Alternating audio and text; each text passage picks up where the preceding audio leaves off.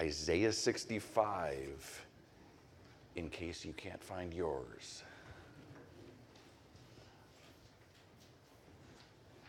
Just a backup, because I love you. Isaiah 65. Looks like Bud has Bibles if you didn't bring your own. When we left off last week, the believing remnant, the repentant remnant, the now believing remnant of Israel was praying. It was the end of the tribulation, the 7 years of shaking, the time of Jacob's trouble had its desired effect, had accomplished its goal. And believers, some new believers, perhaps some longtime messianic believers in Israel, were crying out, calling on the name of the Lord, begging for mercy.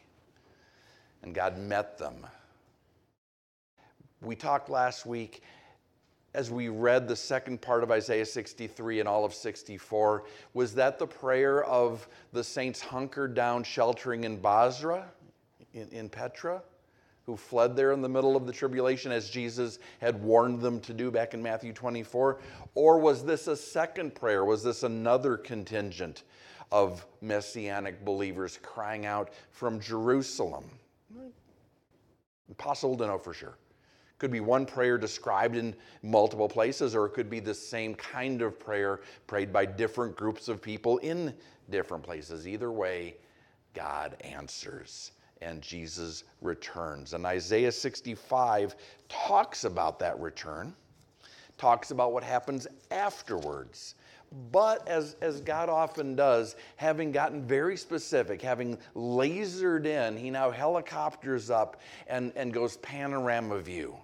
And in chapter 65, we have some context. The Holy Spirit in this chapter, speaking prophetically, writing history before it happens, gives us really a big picture outline of human history since the crucifixion. The Holy Spirit's going to kind of pan back and say, okay, let's pick up the story right after Israel rejected her Messiah. And about a third of this chapter is going to be a description of the church age. About a third of the chapter is going to be a description of the tribulation at the end of the church age when God turns his attention back to Israel. And the last third of the chapter will be the millennial kingdom, when believers of all ages, when Old Testament saints and Christians and tribulation saints and the messianic remnant will all be gathered together worshiping Jesus, who reigns in Jerusalem for 1,000 years. So a lot to cover. Let's get into it. I was sought by those who did not ask for me. I was found, Isaiah 65 verse 1, by those who did not seek me. I said, here I am, to a nation that was not called by my name. And if we just launch into this, it would be easy to assume that Isaiah, God the Holy Spirit speaking through Isaiah, is speaking of Israel. It would be an understandable assumption because Israel has been the topic of the entire book for the most part. Israel, and particularly in the first half of the book, the divided kingdom of Judah, the southern kingdom, the northern kingdom got to keep the name Israel, but God's people, Israel, however they're divided or united politically, has been the topic of the book. And so easy to look at verse 65 and say, well, then that's talking about what the whole book's been talking about. Except no, back up and look at it again. I was sought by those who didn't ask for me, found by those who didn't seek me. I said, here I am to a nation that was not called by my name. Well, we've got a problem because Israel was and is called by God's name. People debate the exact meaning of Israel. You can translate it, let God prevail, or one who struggles with God, because that was Jacob who was renamed Israel. Triumphant with God is another way to read it. But however we read it, God is in the middle of it. So this can't be speaking of Israel. Israel doesn't fit the description we just read. Israel has never been a nation not called by God's name. who does fit the description? Who wasn't called of God? Who didn't know God? Who nonetheless came to know God, was met by God? Who did God run after? We just sang about it. Us, the Gentiles. Patrick, are you sure that's the right interpretation? I am, because Paul tells us that it is. Keep a finger and flip over to Romans chapter 10. Or don't. I'm not the boss of you, but, if you want to follow along. Romans 10, it's in the middle of that section that we spent a good chunk of Sundays on this year. Paul talking about the future of Israel. And he says in Romans 10, verse 19, I say, did Israel know? First, Moses says, I'll provoke you to jealousy by those who are not a nation. I'll move you to anger by a foolish nation. That's Deuteronomy 32:21. But Isaiah is very bold and says, I was found by those who did not seek me. I was made manifest to those who did not ask for me. So if we let Scripture interpret Scripture, Paul just told us that, yes, in fact, Isaiah is speaking of the Gentiles. Why, back to our chapter, back to Isaiah 65, why did all of that come to be? Why did God go to those steps? Why did God set Israel aside? We know the answer. She rejected her Messiah. But that didn't happen out of nowhere, right? It's not like Israel was worshipful and surrendered and submitted, and then one day, you know what? Let's just rebel. Let's just turn again. It never works that way, right?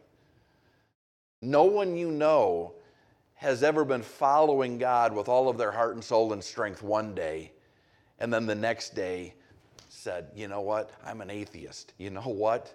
I'm apostate. You know what? God is stupid, and I'm going to tell everybody who asks. I remember I was thinking about a young man that I mentored years and years ago, thinking about him because his mother's cancer has returned, and several of us were praying today. But we were serving together at a church, and he was a worship leader in a ministry led by someone who fell, and fell catastrophically, the way that ministers sometimes do. And I remember the conversation I had with him. I pulled him out of whatever he was doing, and we sat down, and we sat on a staircase, and I broke the news to him, and he just stared forward for a long time, and he said, I need your phone number. I said, you have my phone number. He said, yeah, give me your phone number again. I want to make sure that I have it. And then he says, do you have so-and-so's phone number? Yeah, can I have it? And he punches that into his phone. And 2, 3, 4 phone numbers. I said, okay, help me understand what's happening here. He said, whatever happened to the worship pastor?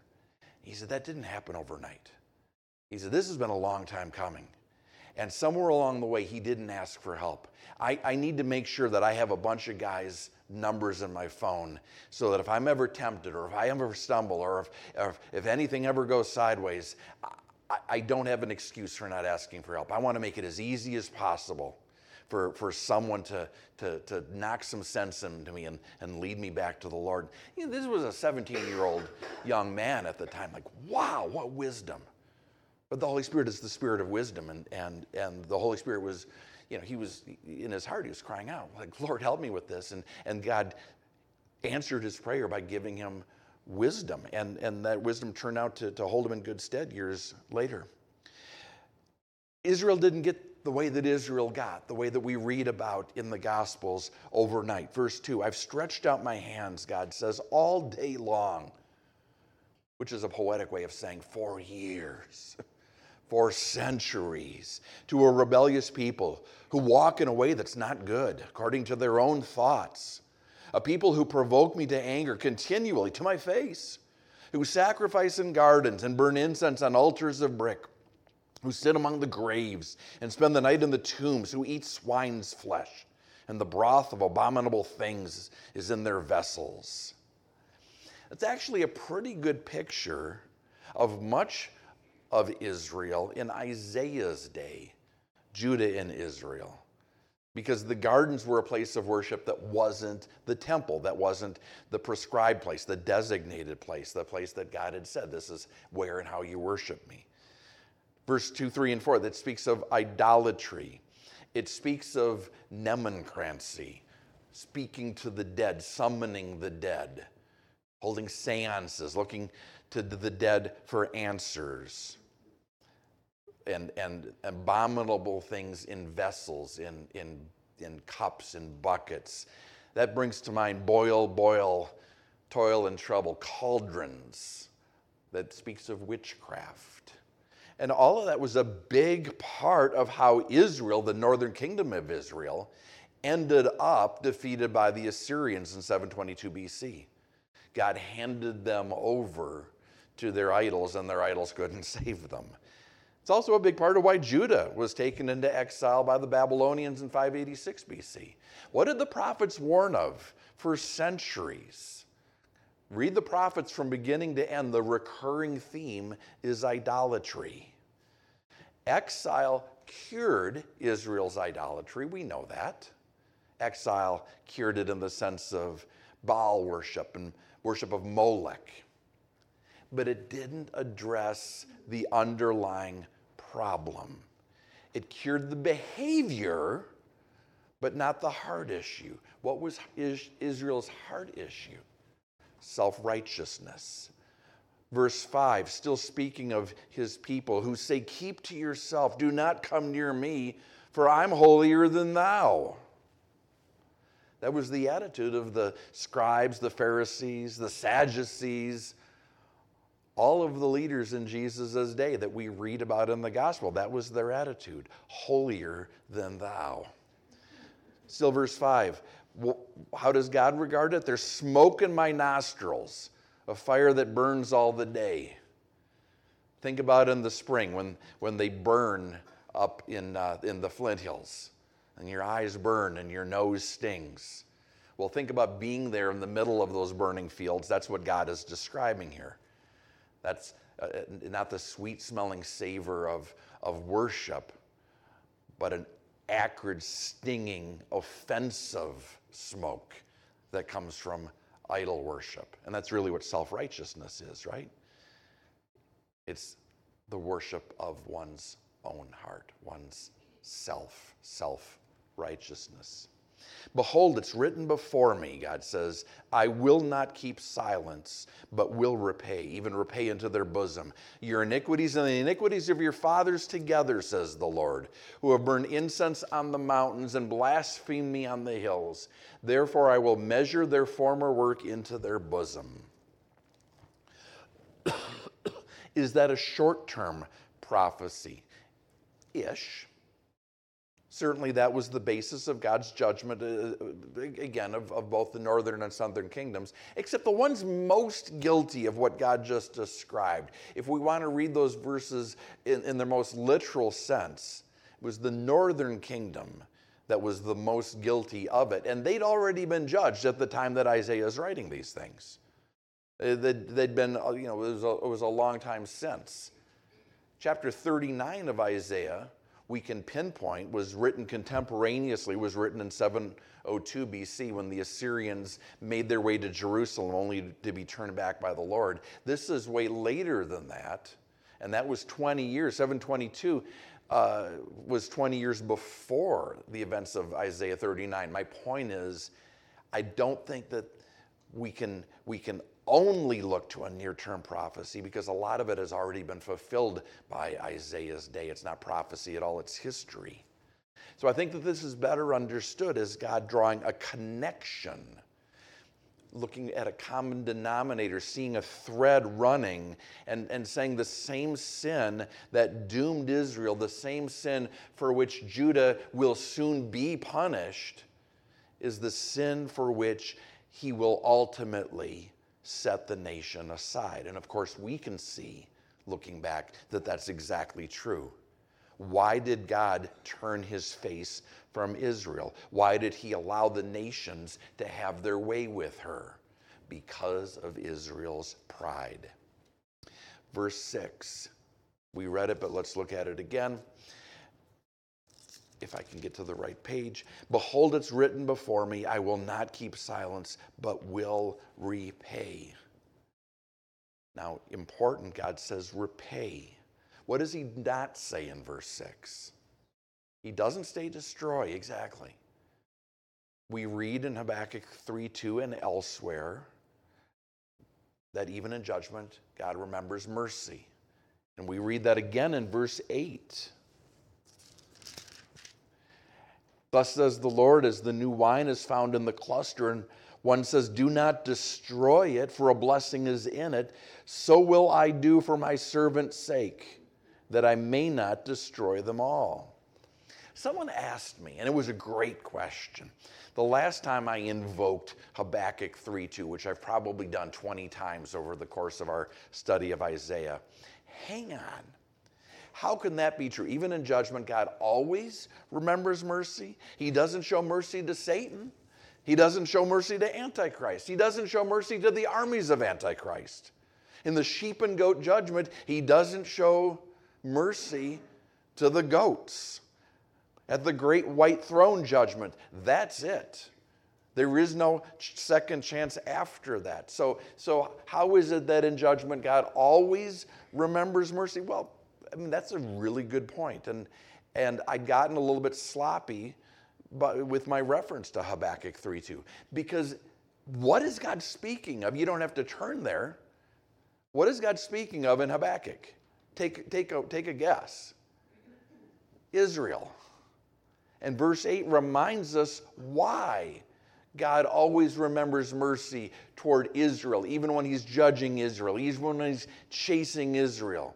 Why does God always remember mercy? Why does he say, do not destroy it?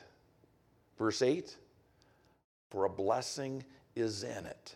God remembers mercy because there's always a believing remnant. Go all the way back to the story of Abraham and Lot. God, will you withhold your hand for the sake of 40? Well, for the sake of 20, for the sake of 10. If there's a remnant, God stays his hand. If there's a faithful, believing, interceding remnant of Israel, God stays his hand. We see that throughout the Old Testament. Elijah, 1 Kings 19:18. Elijah's feeling sad. He's feeling alone because he's surrounded by idolatrous priests. God reassures him by saying what? There are still 7,000. You might not know their names. You might not have ever met them, but there are 7,000, I'm telling you, in Israel who have not bowed a knee to Baal, whose mouths have not kissed him. I've got a friend who quotes that all the time. If I call him and I'm bummed out because this is happening or that's happening, look at the nation this, do you believe the Supreme Court that?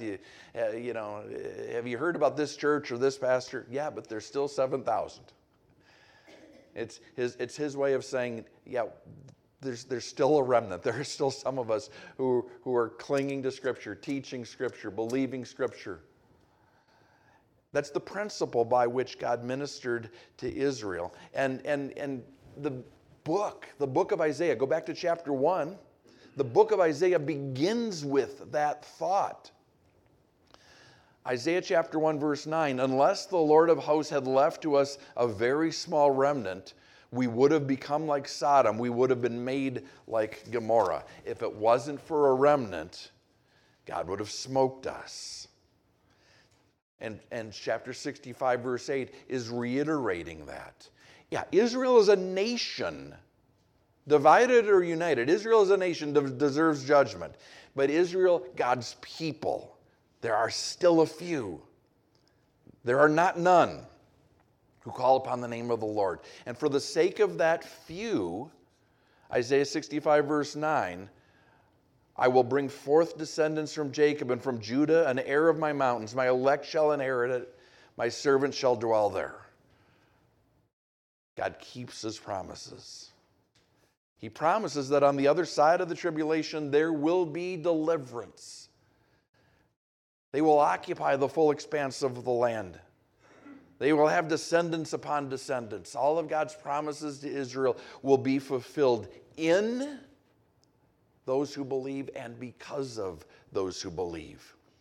Verse 10, Sharon shall be a fold of flocks, and the valley of Achor a place for herds to lie down, for my people who have sought me. Not anyone of Jewish descent. Not anyone who can claim Abrahamic DNA. No, for my people who have sought me. That's the believing remnant that we've been talking about, that repentant remnant who call upon the name of the Lord. They'll enter in. They'll enjoy the prosperity, the peace of kingdom. Those who persist in rebellion, those who insist on denying God, those who find their identity in defying God, not so much. You are those who forsake the Lord, verse 11, who forget my holy mountain, who prepare a table for Gad, and who furnish a drink offering for many. Gad and many appear in Isaiah's writing as proper names, and they might be proper names. One way to read this is that those are names of occultic deities. Gad means fortune, many means destiny, and so those could be the names of false gods. And again, that would be in keeping with Israel past. That would be consistent with something that Isaiah might say to the people alive when he was preaching, when he was prophesying. But I think that might be what's going on. Even if it is, I think there's more going on. I think what the Holy Spirit is pointing out here is that Israel today, and presumably Israel future, is like the rest of the unbelieving world. They worship fortune, fame, riches, power, whatever fortune means to you. That's sort of a default deity for the unbelieving world. Riches, fame, power, whatever comes to your mind when you say, oh, he's made it. One day my ship is going to come in. Whatever comes to your mind when you hear things like that, well, that can become an object of worship. Or destiny. A lot of the unbelieving world trusts in destiny, trusts in karma, trusts in believing something into being. Trusts, well, things just have a way of working out. Well, they do, but for the unbeliever, that's not always good. Friend was talking to a family member this past week. And he reached out to me. We were talking and praying about it. We witnessing to a family member. The family member says, "Why do I have to believe in anything? Why can't I just let the universe unfold and trust that the universe is going to unfold in the way that it's supposed to, and it's going to favor me the way that I'm supposed to be, favored or blessed?" Oh, how dangerous is that? To trust in destiny. So much of the world wants to make their own destiny or just await their destiny. Jesus says, no, you get to choose your destiny. I'm the author of your destiny, and then I'm going to give you two choices. Your destiny can be judgment, or your destiny can be mercy. And I'll give you whichever one you want. Those in Israel who try to make their own destiny or await destiny, they try to make their fortune or await their destiny, it doesn't end well. Verse 12, I'll number you for the sword, and you shall all bow down to the slaughter, because when I called you did not answer. When I spoke you did not hear, but did evil before my eyes, and chose that in which I do not delight. You called good evil and evil good. There's some wordplay in verse 12 that doesn't come across in the English. I'll number you for the sword can also be translated, I will destine you for the sword. It's that idea of destiny again. If you try to make your destiny or await your destiny, I will bring about your destiny. It's actually true either way. God holds all of our destinies in his hand, right? Judgment or mercy. We choose. Verse 13. Therefore, thus says the Lord God, behold, my servant shall eat, but you shall be hungry.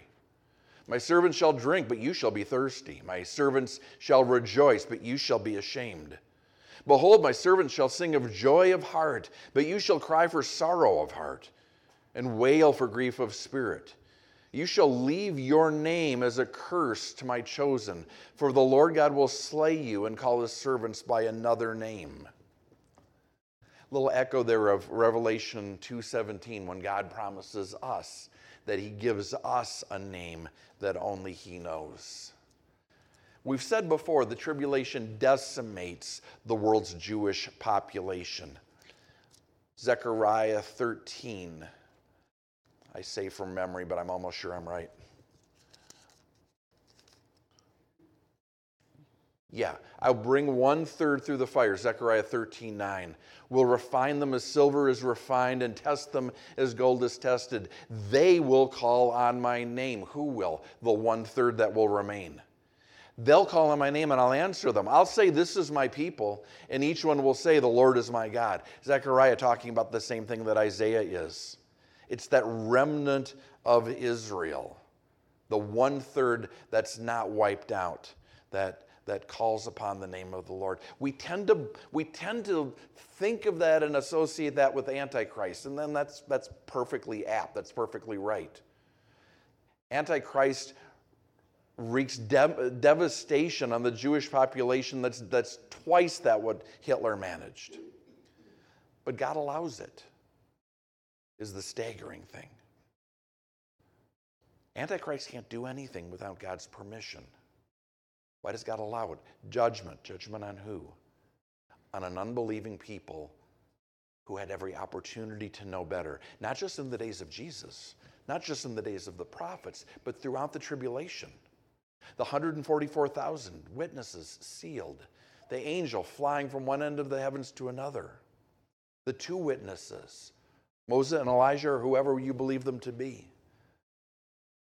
God during the tribulation gives Israel every opportunity to hear the truth, to understand the truth, to receive the truth, to respond to the truth.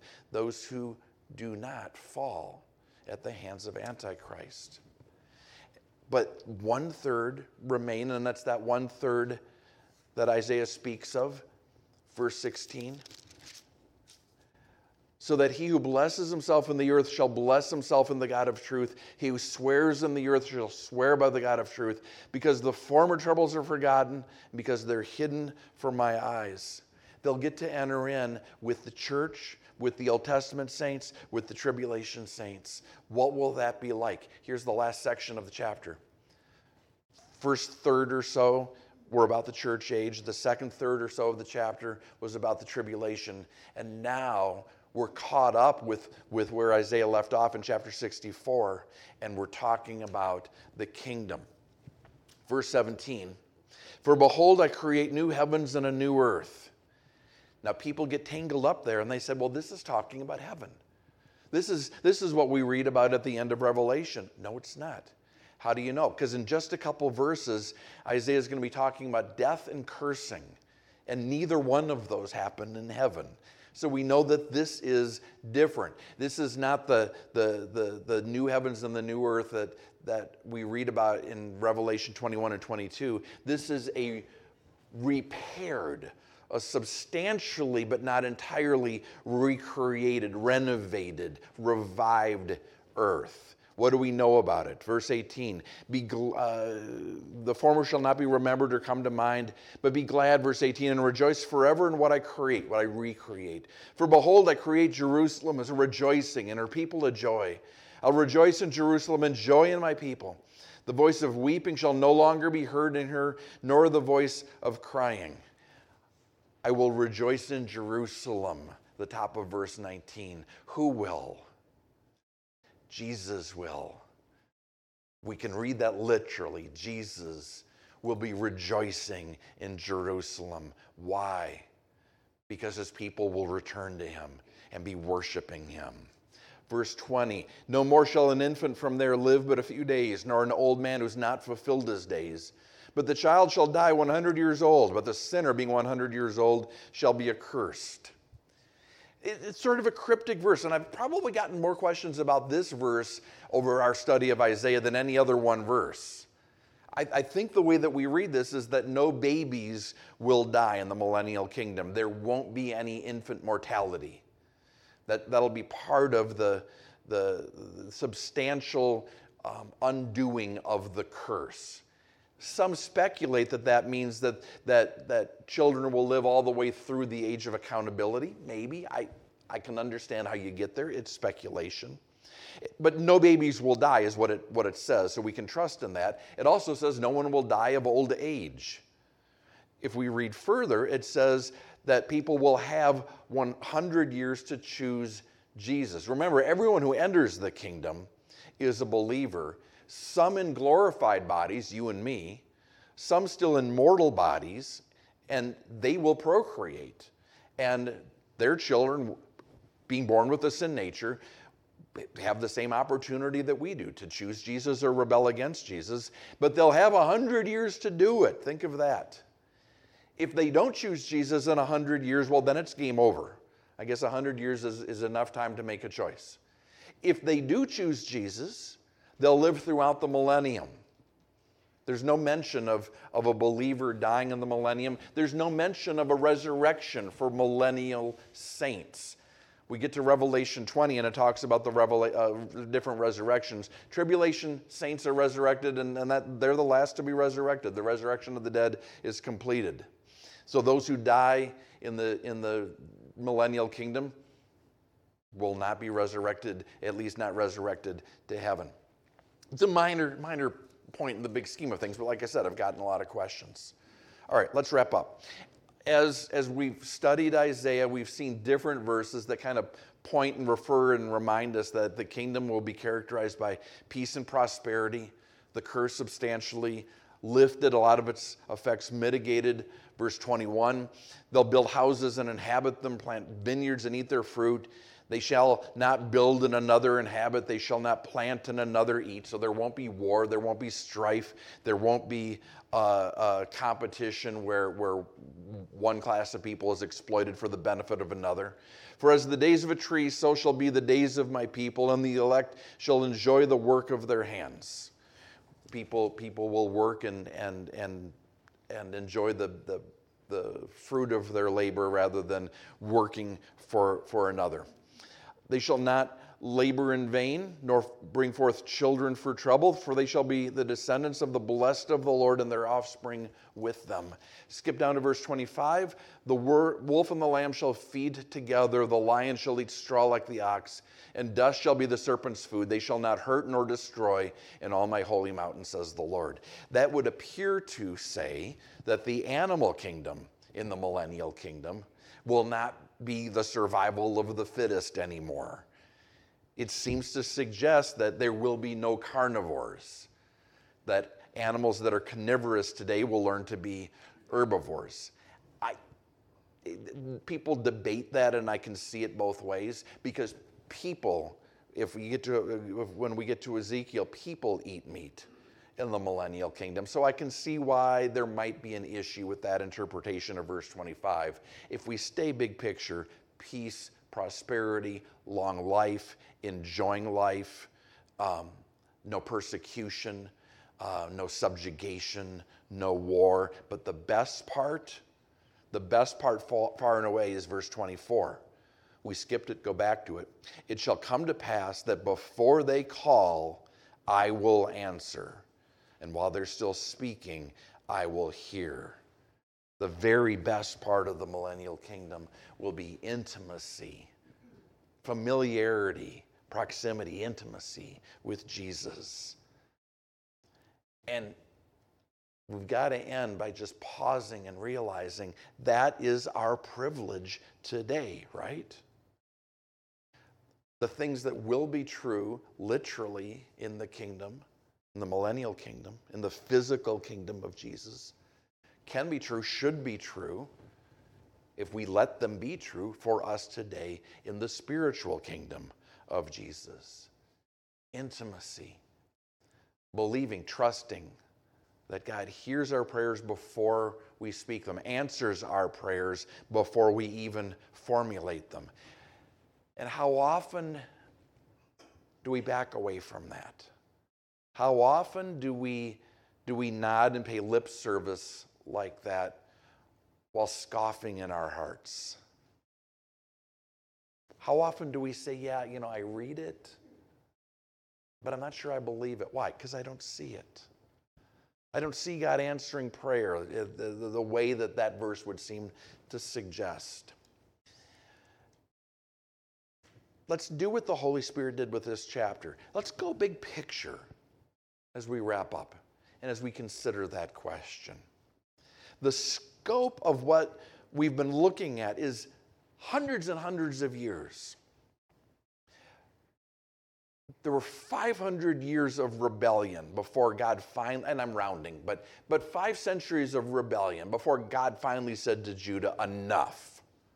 And they were carried off into exile, the Babylonian captivity. After they returned from exile, there's another 500 years until the birth of Christ.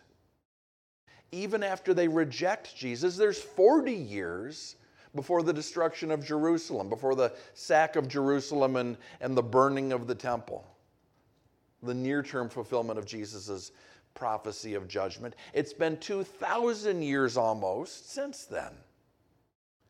And when God ends the church age and turns his attention back to Israel in the time of Jacob's trouble, in the 7 years of the tribulation, it will be 7 years. You and I might say, how does it take 7 years for God to get his point across? He's never in a hurry, is the point. After Jesus returns, the millennial kingdom, 1,000. It's 1,000 literal years of Jesus ruling and reigning, 1,000 years of peace and prosperity. But what happens at the end? Jesus lets Satan off his leash. Satan wreaks havoc again. There's war against Jesus again.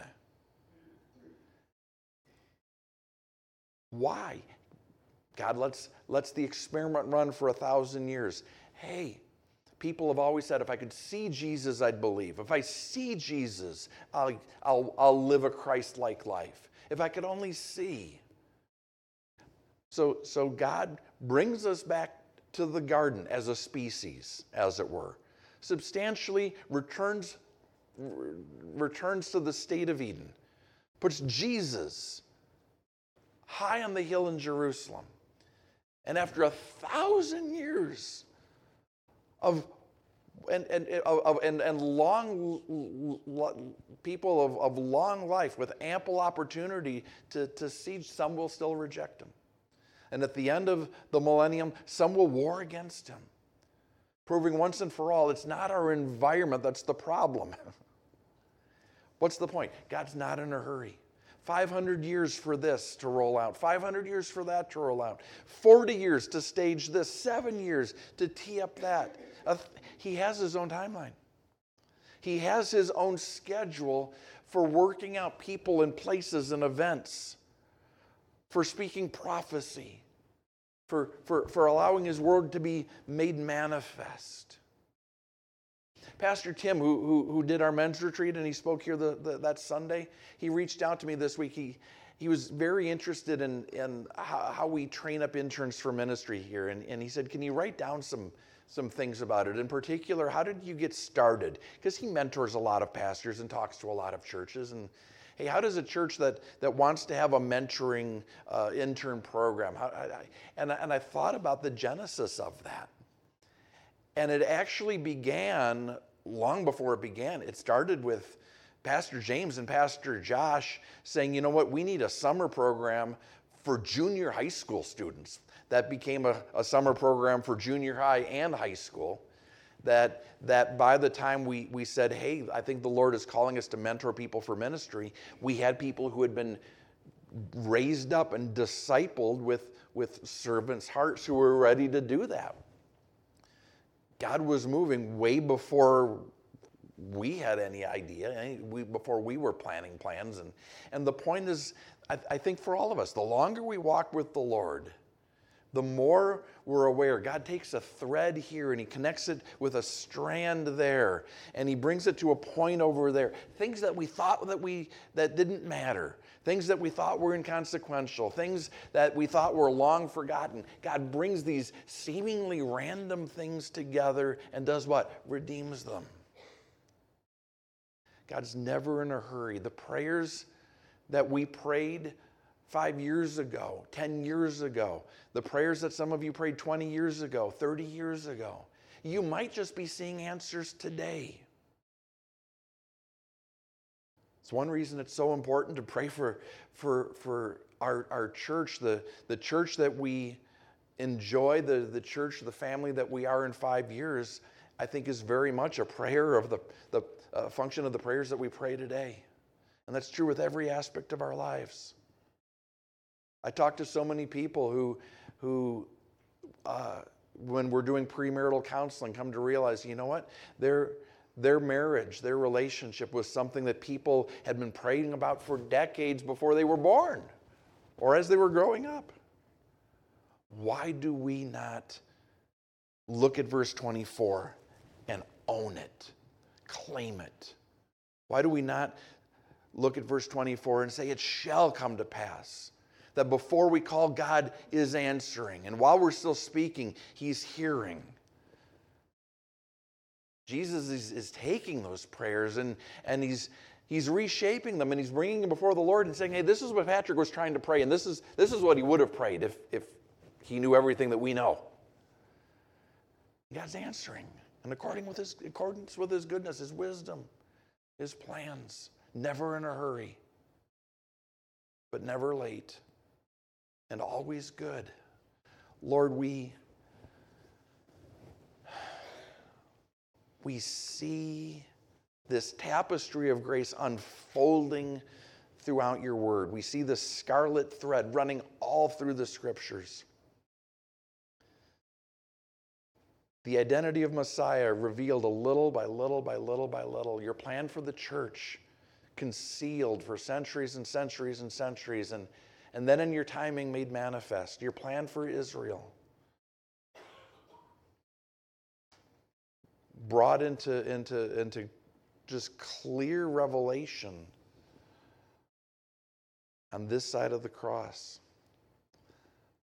Oh Lord, teach us faith. That the God who brought us this far is not going to abandon us. God who created us and went to the cross to redeem us hears us, loves us, and even now is working out plans for us that are exceedingly abundantly beyond what we could ask or think. Thank you, Father, for hearing our prayers, for answering our prayers. Thank you for answering our prayers better than we pray. Thank you for the times that you say no because you don't know what you're talking about. Thank you for the answers that are no because I've got something way better than you can imagine. Thank you for your love. In Jesus' name, amen.